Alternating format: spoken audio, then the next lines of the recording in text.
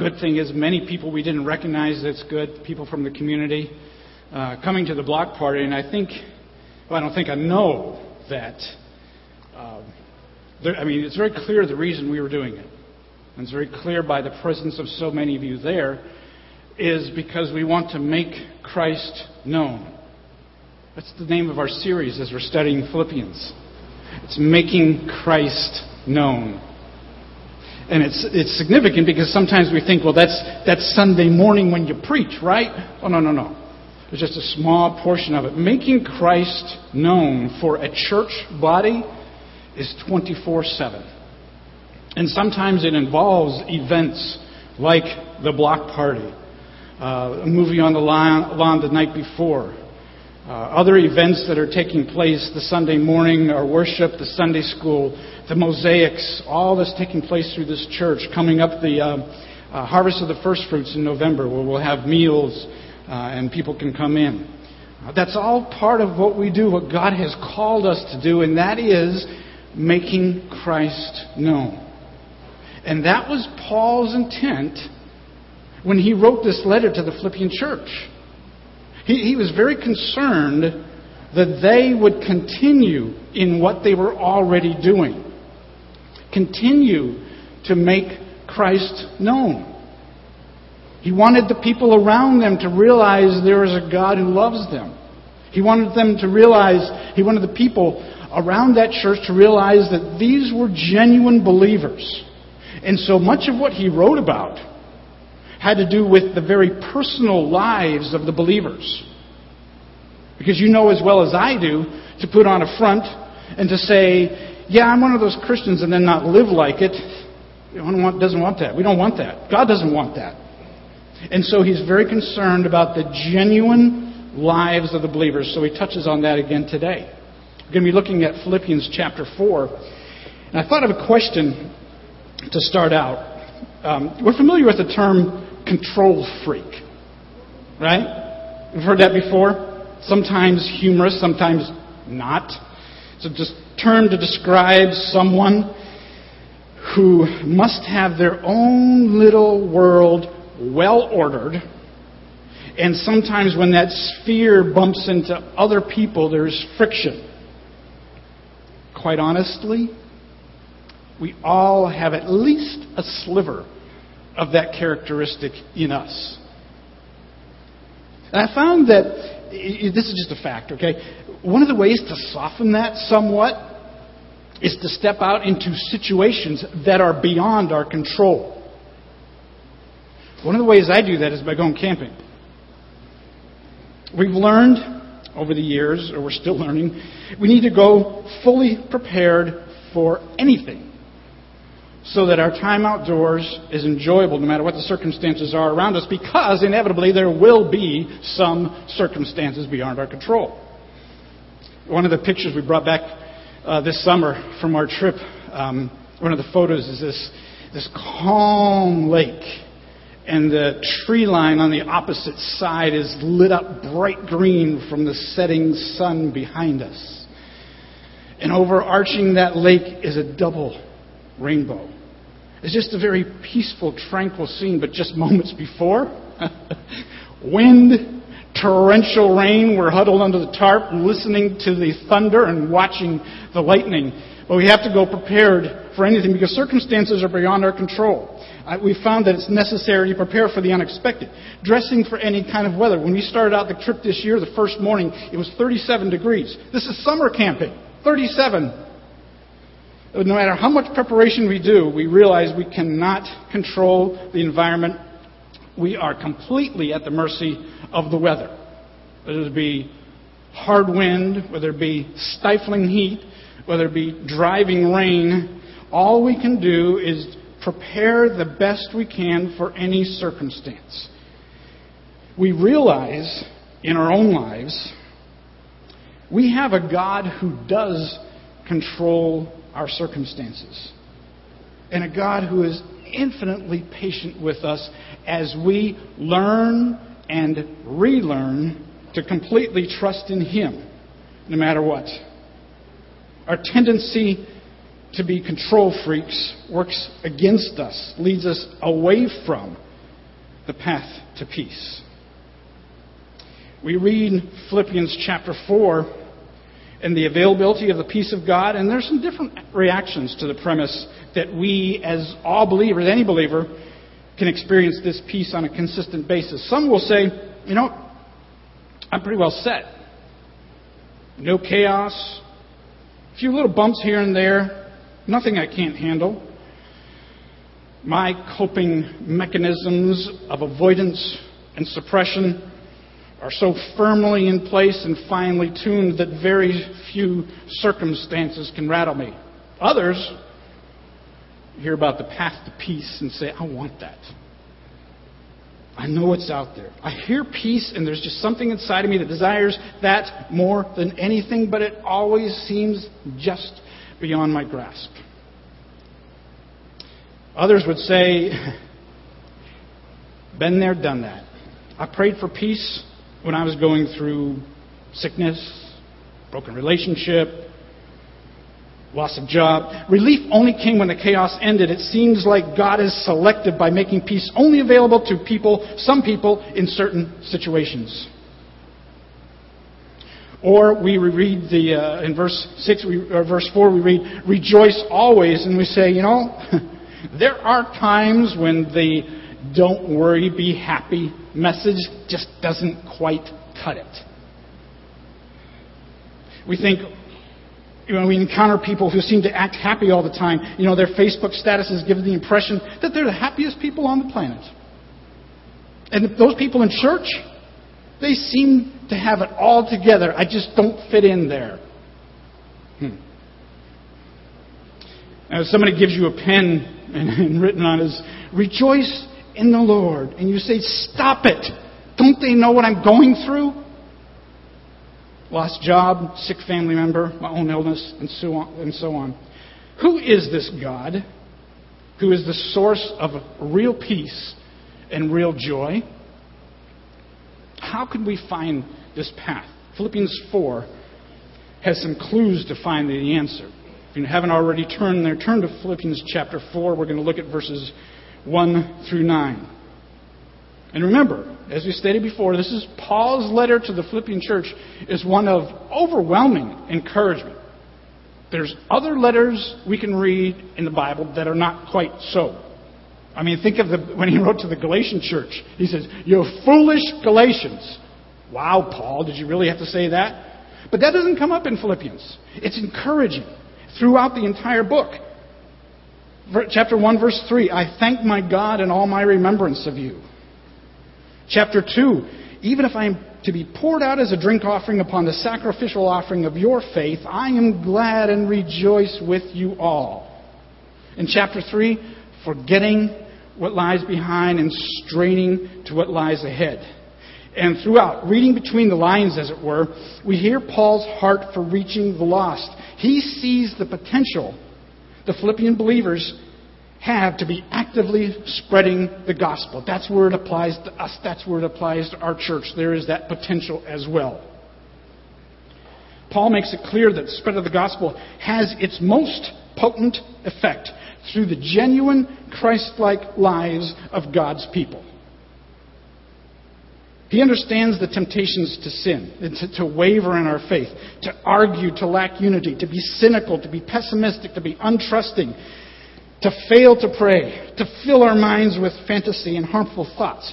So he encourages us in these 9 verses to do this, to stand firm in verse 1, to be unified in verses 2 and 3, to rejoice in verses 4 and 5, to pray in verses 6 through 7, and to think righteously in verses 8 and 9. Wow. I could take each one of those topics and spend an entire sermon on each. And we didn't pick them today. Sometimes you're like me and you're sitting out there and thinking, I know why he's talking about that today. He knew I was going to be here. Oh, no. Here's what's here. I don't know who's here. I don't know what the needs are. But I can tell you there's some very deep, valuable truths in these few verses. I believe listening to and practicing Paul's encouragement, we can experience the peace of God provided by the God of peace. Here's how. Start looking at verse 1. In the midst of a chaotic world, Paul encourages the Philippian believers first to stand firm. Now, since this verse is actually connected to the previous thought, we need to back up a bit. Paul is writing in chapter 3 about the enemies of the cross. Their mind is on earthly things. But then in chapter 3, verse 20, he says, "But our citizenship is in heaven, and from it we await a Savior, the Lord Jesus Christ, who will transform our lowly body to be like His glorious body by the power that enables Him to even to subject all things to Himself. Therefore, my brothers, whom I love and long for, my joy and crown, stand firm thus in the Lord, my beloved." It's the concluding thought to the previous paragraph where Paul encourages the Philippian believers, await the Savior. Anticipate the future realization of our citizenship in heaven. Maintain an eternal perspective. Live through this life now with a view toward eternity. Stand firm thus in the Lord. He uses the same phrase, stand firm, in chapter 1, verse 27. "Only let your manner of life be worthy of the gospel of Christ, so that whether I come and see you or am absent, I may hear of you that you are standing firm in one spirit." Now, move that phrase out of there for a minute and look at all the other related terms in that verse. Look closely at that verse. Brothers. He uses the plural, which probably means brothers and sisters. Brothers and sisters, whom I love. He uses the word for agape, meaning the self-giving love. And long for, that's personal affection for them. My joy and crown. He's so proud of them. Kind of like a grandparent when they're with their grandchild. My joy and my crown. That's how he felt about them. And then he says, my beloved. All of those terms together, look at all of them, indicate a strong affection. What encourages Paul the most is not about the success in their building program, not about all the programs they're doing and their fundraising efforts, not that they're all healthy and have good jobs, but that they stand firm in the Lord. That's what encourages him the most. Their relationship with God is tight. It's growing. It's not stagnant. It's not wavering in the face of opposition. The opposition the Philippian believers faced was persecution. Kind of a hard jump for us. We don't quite understand or realize what that is, the persecution aspect. But we should and need to understand what the opposition is. For us in the American church today, one of the forms of opposition is complacency and materialism. And some of us sit there and say, huh? Is that a problem? Oh, yes. And sometimes when you think about persecution, that kind of binds people together. But here we are in the American church today facing complacency and materialism. That is opposition, folks. That is. It's something that we need to dig deeply into God's Word and see, what are we supposed to do about that? And it's not pointing at the other people and saying, yeah, they ought to get going on that. It's saying, what do I need to do about it? What he wants, what Paul writes about, is that they stand firm in the Lord.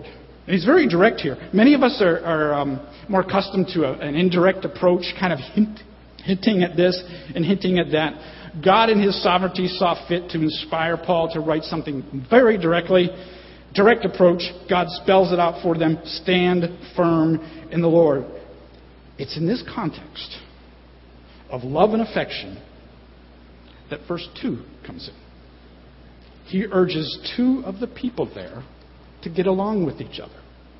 Look at that. I entreat Euodia and I entreat Syntyche to agree in the Lord.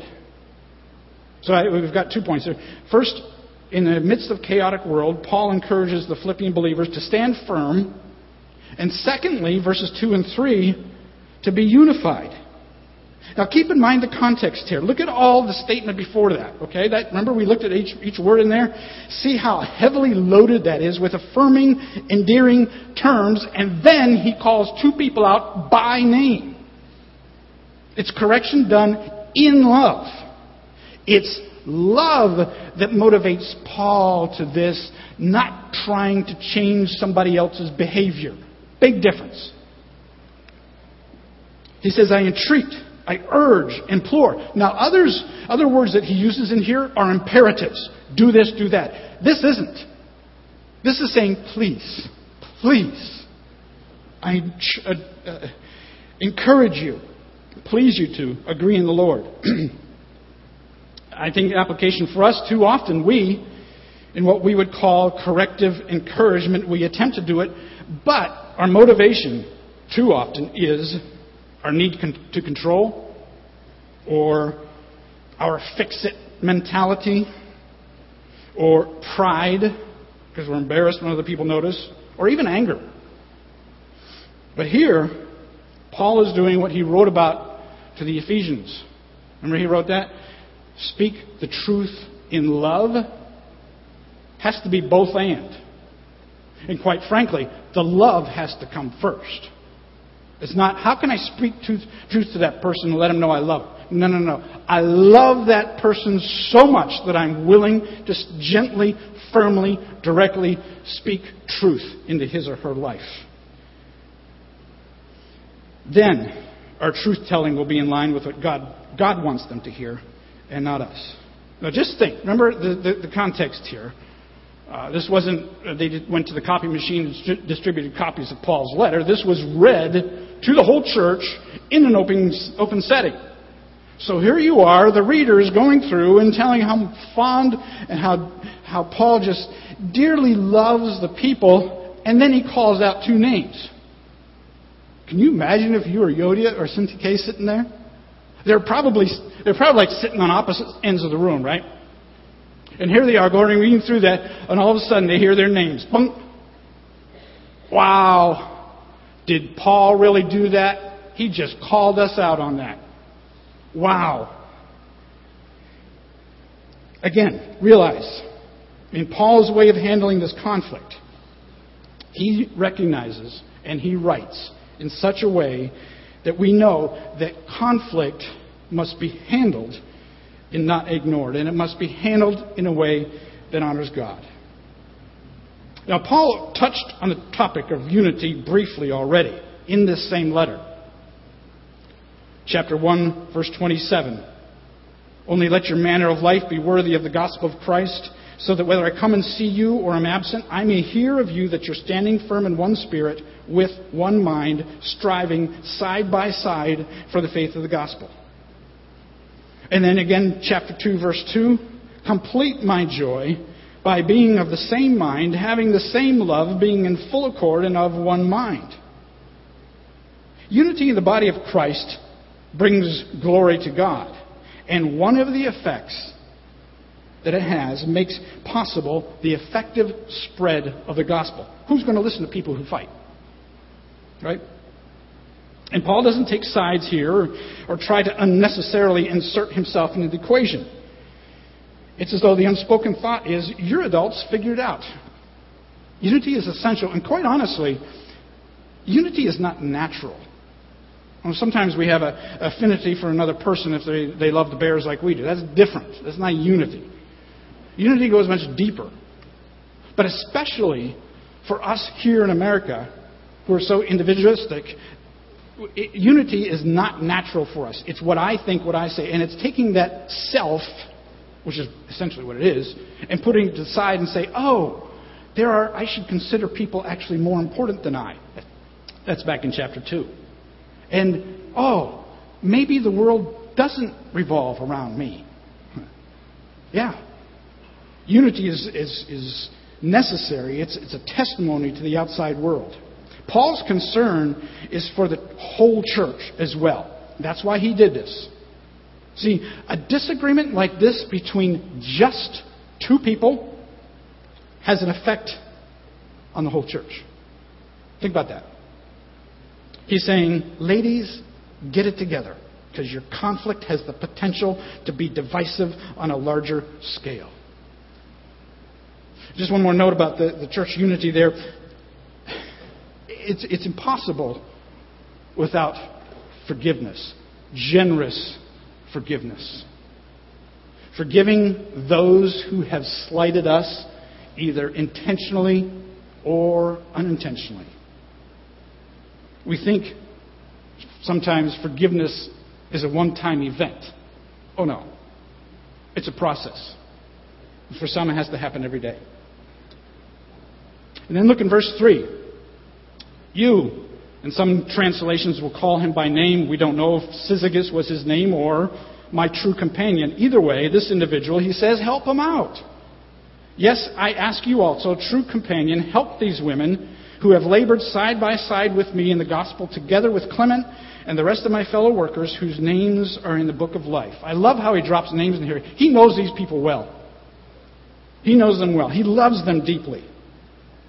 This references the necessity for community when pursuing unity. This is how God designed it. For imperfect people to help other imperfect people. Now, it must, like I said, must have been a disagreement that was public. And when they heard those names come up, different people in the congregation might have reacted differently. Somebody said, yeah, Paul, go get them. Let's have it out right here, right now. Then there's other people, different type, different approach to conflict, who just kind of shrink down and their stomach ties in a knot and say, oh, I'd rather not this messy stuff not be dealt with, just make it go away somehow. But quite frankly, conflict within a congregation must be dealt with. Sometimes the Holy Spirit quietly prompts the individuals involved. They respond, and it's resolved. Other times, God's leading will prompt another church member to come up to a brother and sister and say, hey, can we talk? Other times, God's leading prompts the church leaders to get involved. But each situation is different, and each conflict must be handled with care in a way that honors God. This past week, you may have seen this, a portion of a church service in Oklahoma was aired on YouTube. It was a pastor walking among his congregation, calling out various individuals for personal, private issues where he thought they were failing. Here's one quote. "You're one of the sorriest church members I have. You're not worth 15 cents. Wow. And he went on like that. And it became pretty evident that this is about him. And I tell you what, with over 600,000 views, I'm sure there are plenty of people that said, see, that's why I don't go to church. Sad. Because you know what? That's not a pastor speaking. That's an individual who's tired in ministry, who really no longer loves his flock. And quite frankly, he needs to let his fellow elders come around him for removal from the pulpit and restoration. Some who commented on the YouTube video cited Philippians 4:2 in support. But I tell you what, couldn't be further from the truth. Paul's language is far, far different in chapter 4, verse 2. It's a shepherd's language. It's to encourage. Paul continues this encouraging language in chapter 4, verses 4 and 5. We saw that he told them to stand firm, to be unified, and thirdly, to rejoice. Verse 4, rejoice in the Lord always. Again, I will say, rejoice. Now, the word rejoice is something we find in the Bible. It's not a common word in our vernacular. Okay, you're not at the Bears game or Bulls game and say, rejoice, rejoice. People look at you like, okay, not sure about that one. Okay, so what does that mean? You know, we're supposed to wear a smiley face pin, and anytime anybody says something to us, we respond with praise the Lord. See, rejoicing is not contrived. It's not a purely emotional state of being. In fact, I believe one can be quite somber and still be rejoicing. Emotions are certainly a component, but not the only component. And the word, if it was standalone, if Paul just put the word rejoice in there, it wouldn't be much more than be happy, look at the glass half full rather than half empty. Paul adds two clarifying elements to the command. First, he says, always. So the rejoicing, being glad in the Lord, is a pattern. It's not just a one-time event. It's not situational. Depending on what's going on in my life now, I'll decide whether or not to rejoice. So behavioral and motivational patterns take time to develop, as does rejoicing. And often it means a reversal of other, more damaging patterns. And then not only does he say rejoice always, he says rejoice always in the Lord. Real, true, genuine, lasting joy can only come from God Himself. Everything else might be uplifting, have pure motives. It might have the desired effect, is just a substitute for the real thing. It's the difference between trying to stay positive, think happy thoughts, and truly seeking to know God. See, rejoicing comes from seeking God first, not seeking joy or happiness. And Paul repeats it for emphasis. Anytime you see a word like this repeated in the Bible, especially in one verse and one phrase, it's important. Rejoice in the Lord always. Again, I will say, rejoice. Verse 5, let your reasonableness be known to everyone. The Lord is at hand. Again, not a commonly used term, but it means considerate, gentle spirit, gentleness. Let it be evident to all. Compare back in Matthew chapter 11, verse 29, where Jesus is speaking, and He says, I am gentle, same word, and lowly in heart. Now, this is the all-powerful God of the universe speaking there. It doesn't mean weak or wimpy. It's being considerate, putting others first, seeking what's best for everyone, not just myself. And He says, let this characteristic be evident. Others should know it. Notice. And then He adds the following encouragement. The Lord is at hand, meaning He's near. It's a term that can mean both geographic proximity or it can mean in the context of time. Most would read this from this context. It means Christ's second coming could come at any moment. That's cause for encouragement. It's something to look forward to, not with dread, but as an encouragement with anticipation. So in the midst of a chaotic world, Paul encourages the Philippian believers, stand firm in verse 1. To be unified, verses 2 and 3. To rejoice, in verses 4 and 5. And then in verses 6 and 7, to pray. Verse 6, do not be anxious about anything, but in everything, by prayer and supplication, with thanksgiving, let your requests be made known to God. Some of us think that's easy for Paul to say, well, remember where he was. He was locked up. And we know the end of the story. He didn't. He didn't know when his life would be taken. He didn't know how it would be taken. And so he's writing these words to people like us. We need to hear them. Don't be anxious about anything, but in everything, in prayer and supplication, with thanksgiving, let your requests be made known to God. I looked at a few places where that word anxious comes up in Scripture. And Paul has just a very short statement here. Don't be anxious about anything. Jesus spells it out quite a bit more in His Sermon on the Mount. Do you recall back in Matthew chapter 6? He doesn't just make a statement, don't be anxious about anything.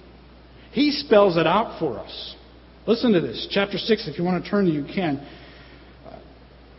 Chapter 6, verse 25. Therefore I tell you, this is Jesus speaking to all the people and the disciples, do not be anxious about your life, what you will eat, what you will drink, or about your body, what you will put on. Is not life more than food, and the body more than clothing?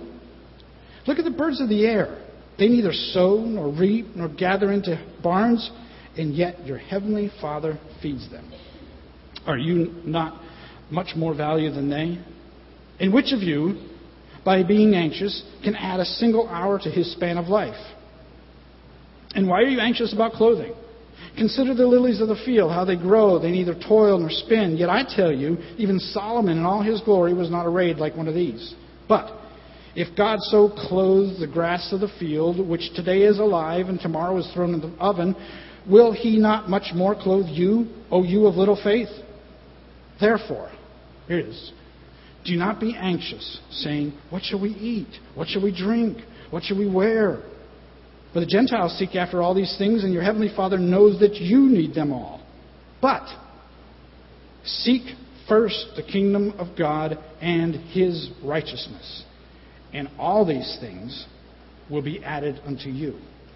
God is the one who provides for us. He is the one who cares for us. He cares so deeply about each of us. 1 Peter 5:7, casting all of your cares upon Him because He cares for you. That's the God that we worship. That's the God that inspired Paul to say, don't be anxious about anything, but in everything, by prayer and petition, supplication, with thanksgiving, let your requests be made known to God. I found another place where this word pops up, and Carrie pointed this out to me last week. In the same book, in Philippians, the word anxious. It comes up in Philippians chapter 2, verse 20. Paul is telling the Philippian believers, I'm sending Timothy to you, who is genuinely concerned for you. Same word. Isn't that interesting? You say, wait. Is there a good anxiousness? Depends on the context. Timothy was concerned for others, for one thing. And being concerned is not the same as being anxious. Being anxious is thinking God somehow needs you to control the situation because He can't. Big difference. I recently read this definition of worry. Worry or anxiousness takes a potential happening from the future and paralyzes you in the present as if it were a reality. I like that. Let me read that again. Worry. It takes a potential happening from the future and paralyzes you in the present as if it were a reality. Quite frankly, it comes down to a personal lack of trust in God. Think of the people of Israel. Think of how God brought them out of Egypt, and just in a short time, they thought, we're not quite sure that He can do this, so they made an idol. They made a calf, a golden calf, and they began to worship that, just in case God wasn't enough. And they continued to do that throughout their history, all the way from the judges, into the kings, into the time of captivity. They kept saying, we worship God, but we're not quite sure He's enough, so we're going to add these things into it. That's a lack of trust. That's exactly what we do. I'll worship God, but just in case He doesn't come through, I'll have this backup. And God looks at us and says, no. You can trust me. Don't be anxious about anything, but in everything, by prayer and supplication, with thanksgiving, let your requests be made known to God. When we think about anxiousness, we have some creative responses. I know of a few. Probably we've all used these.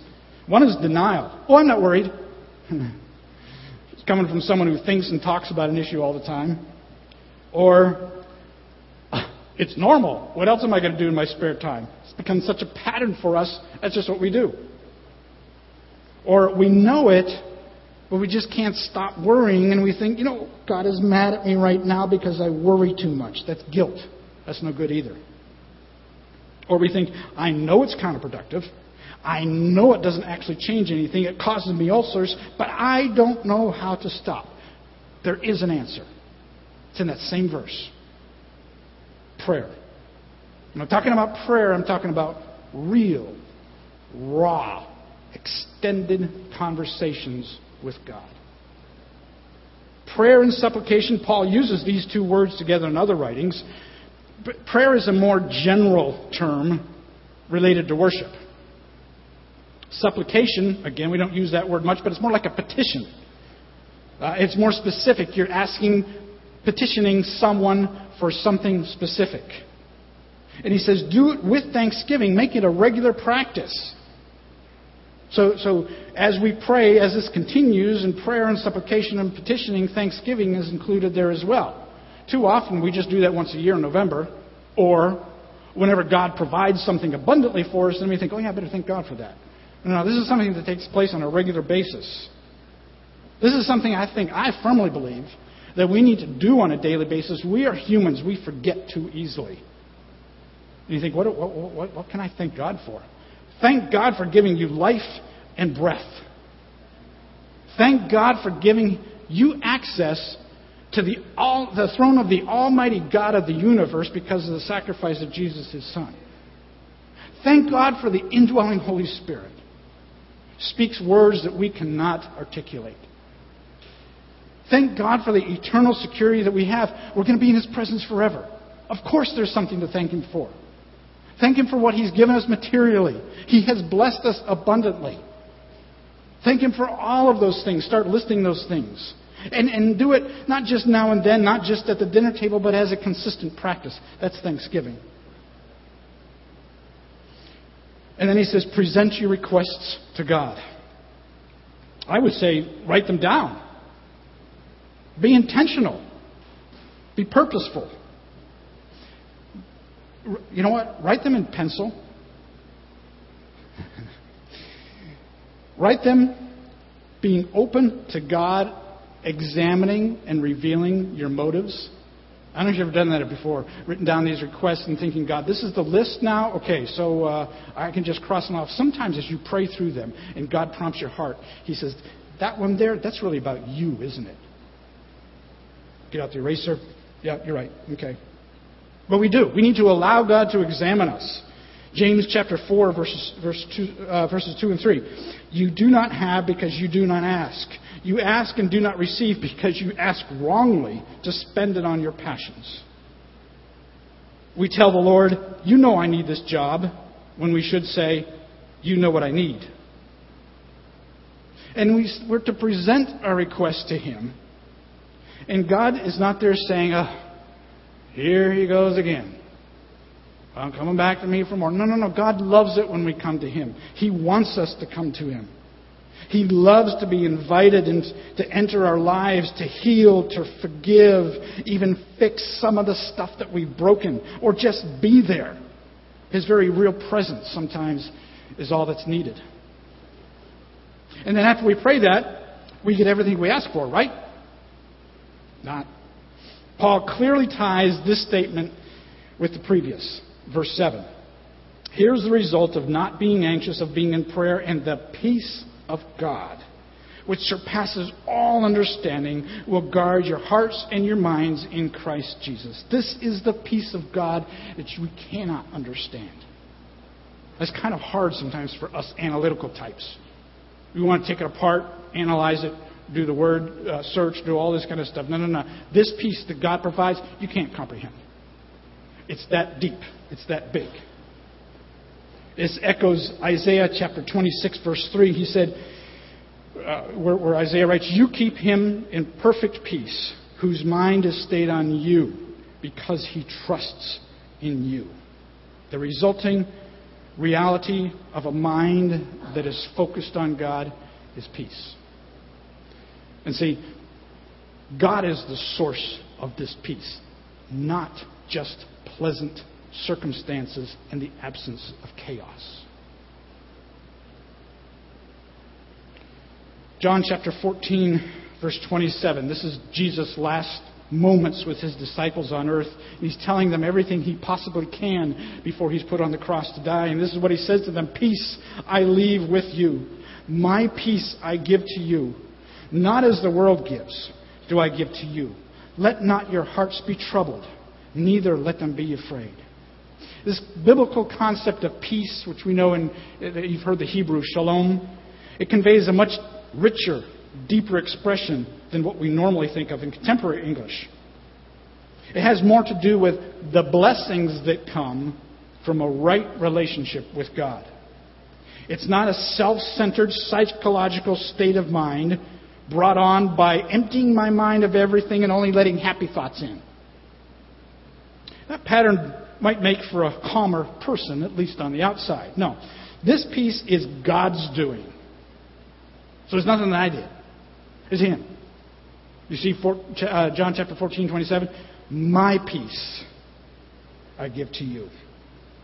The right relationship with God comes from naming anxiety for what it is, sin, and totally surrendering to an all-loving and caring God.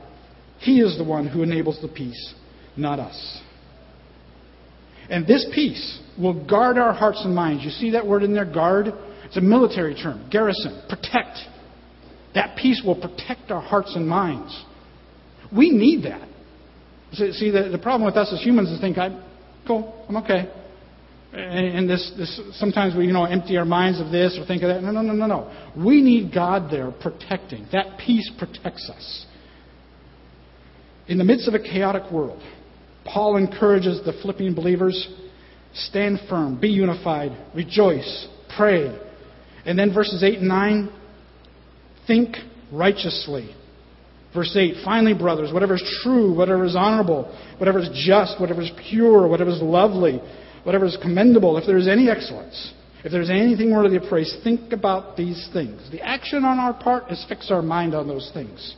Those things he's writing about, something that's true, not fantasy or fear, something that's honorable and noble. That has to do with our character, who we are when no one's looking. Something that's just, not vengeful. Something that's pure, having pure thoughts that honor God. Something that's lovely and gracious, not having an unforgiving spirit. And commendable and admirable. Anything of excellence or virtuous. This is a moral excellence that comes from God. Anything worthy of praise. Think about these things. It will affect our behavior. I think at the root of our words, our actions, our motives are the positive characteristics that come from surrendering our minds to the God of peace. You look back in verse 7 and you see the word minds in verse 7, and you link that to think in verse 8. It has to do with what's going on in our minds. Paul encourages us to be discerning. He's not saying become a hermit and turn our backs on the world. I'll tell you what, we live in an information age. Those of you who did not grow up in this age, you can nod your head. I recognize that. But choosing to filter out all of the information available to me by God's standards, just because it's available to me doesn't mean I should consume it. Paul provides a short list, when considered as a whole, describes the inward, unseen character of a person surrendered to God. I tell you what, if we fail to filter, if we constantly fill our minds with unfiltered media, especially print, film, music, entertainment, web-based or not, material which does not fit the criteria of Philippians 4:8, then we're not being discerning. And a very practical, helpful thing is, print out Philippians 4:8 and tape that onto your laptop or computer monitor or television. This consistent, intentional, thoughtful practice of turning our minds toward good things prevents the idols of the heart expanding and controlling our unconscious thoughts, which then inevitably affects our motives and words and actions. In verse 9, Paul just doesn't leave it at just listen and agree with these things. Sometimes we do that. We listen to all this stuff, say, that's good. Oh, yeah, I agree. Oh, yeah. Do something about it. That's what Paul's saying in verse 9. What you have learned and received and heard and seen in me, practice these things, and the God of peace will be with you. This is the path to peace. Back in verse 7, it says, the peace of God will guard your hearts. In verse 9, the God of peace will be with you. That's a for sure thing. Our life, our patterns of words, our motives, our actions, our results from how we filter and how we concentrate our thought life. Don't waste your life slopping around in the filth of an impure, self-centered state of mind. Some of us perhaps don't even understand what the God of peace is. Well, there's another phrase in Scripture found in Romans chapter 5, verse 1. It says, having peace with God. That comes before experiencing the peace of God. And you know what it means by having peace with God? That means there must have been something wrong there to begin with. And there was, for each one of us, there was something there that was called sin. And God recognized that and realized that on the part of the human race. And in order to care for that, He sent the sinless one, Jesus, to come and take our punishment. Because of that sin, the Bible says the wages of sin is death. We deserve to die, eternal death. God says, I don't want that. So He sent His only Son, Jesus, died in our place, took all of that punishment, all of the sin that you can think of that you've done. He took that and put it out on the cross and died for you and for me. And you know what that brought us to? Peace with God. Because once we experience that peace with God, then we can begin to understand and experience peace of God. I think every one of us has that inward desire for peace. How do some define peace? They would say it's the absence of chaos from my life. God would say, you know what? It's my loving presence no matter what the circumstance. How do you pursue that peace? Some would say, avoid or manage that chaos as much as possible. And God would say, pursue it by choosing to rejoice, not being anxious, being in prayer, and developing those God-honoring thought patterns that keep us firmly on the path to peace. Our God and Father in heaven, as you have taught us from your word this morning, once again, we realize how much we have to learn. Lord, we acknowledge that there are times, and I know that even within this congregation today, there are times, there are moments, there are periods where peace seems like the furthest thing from us. But we know from your word we can be assured that the path to peace is through what you have taught us from your word. Continue to teach us. We acknowledge that we need to learn and relearn those principles. We acknowledge that we need you. We come to you as a needy congregation saying, please help us, individually in our own personal lives and corporately as a congregation of believers. It's our desire to honor you. It's our desire to be a shining light in this community. And we won't be fake about it, Lord. We want to be real. So bring about those changes deep in our personal lives so that we can truly, truly worship you and bring honor to your name. We commit this to you. We pray this in Jesus' name. Amen.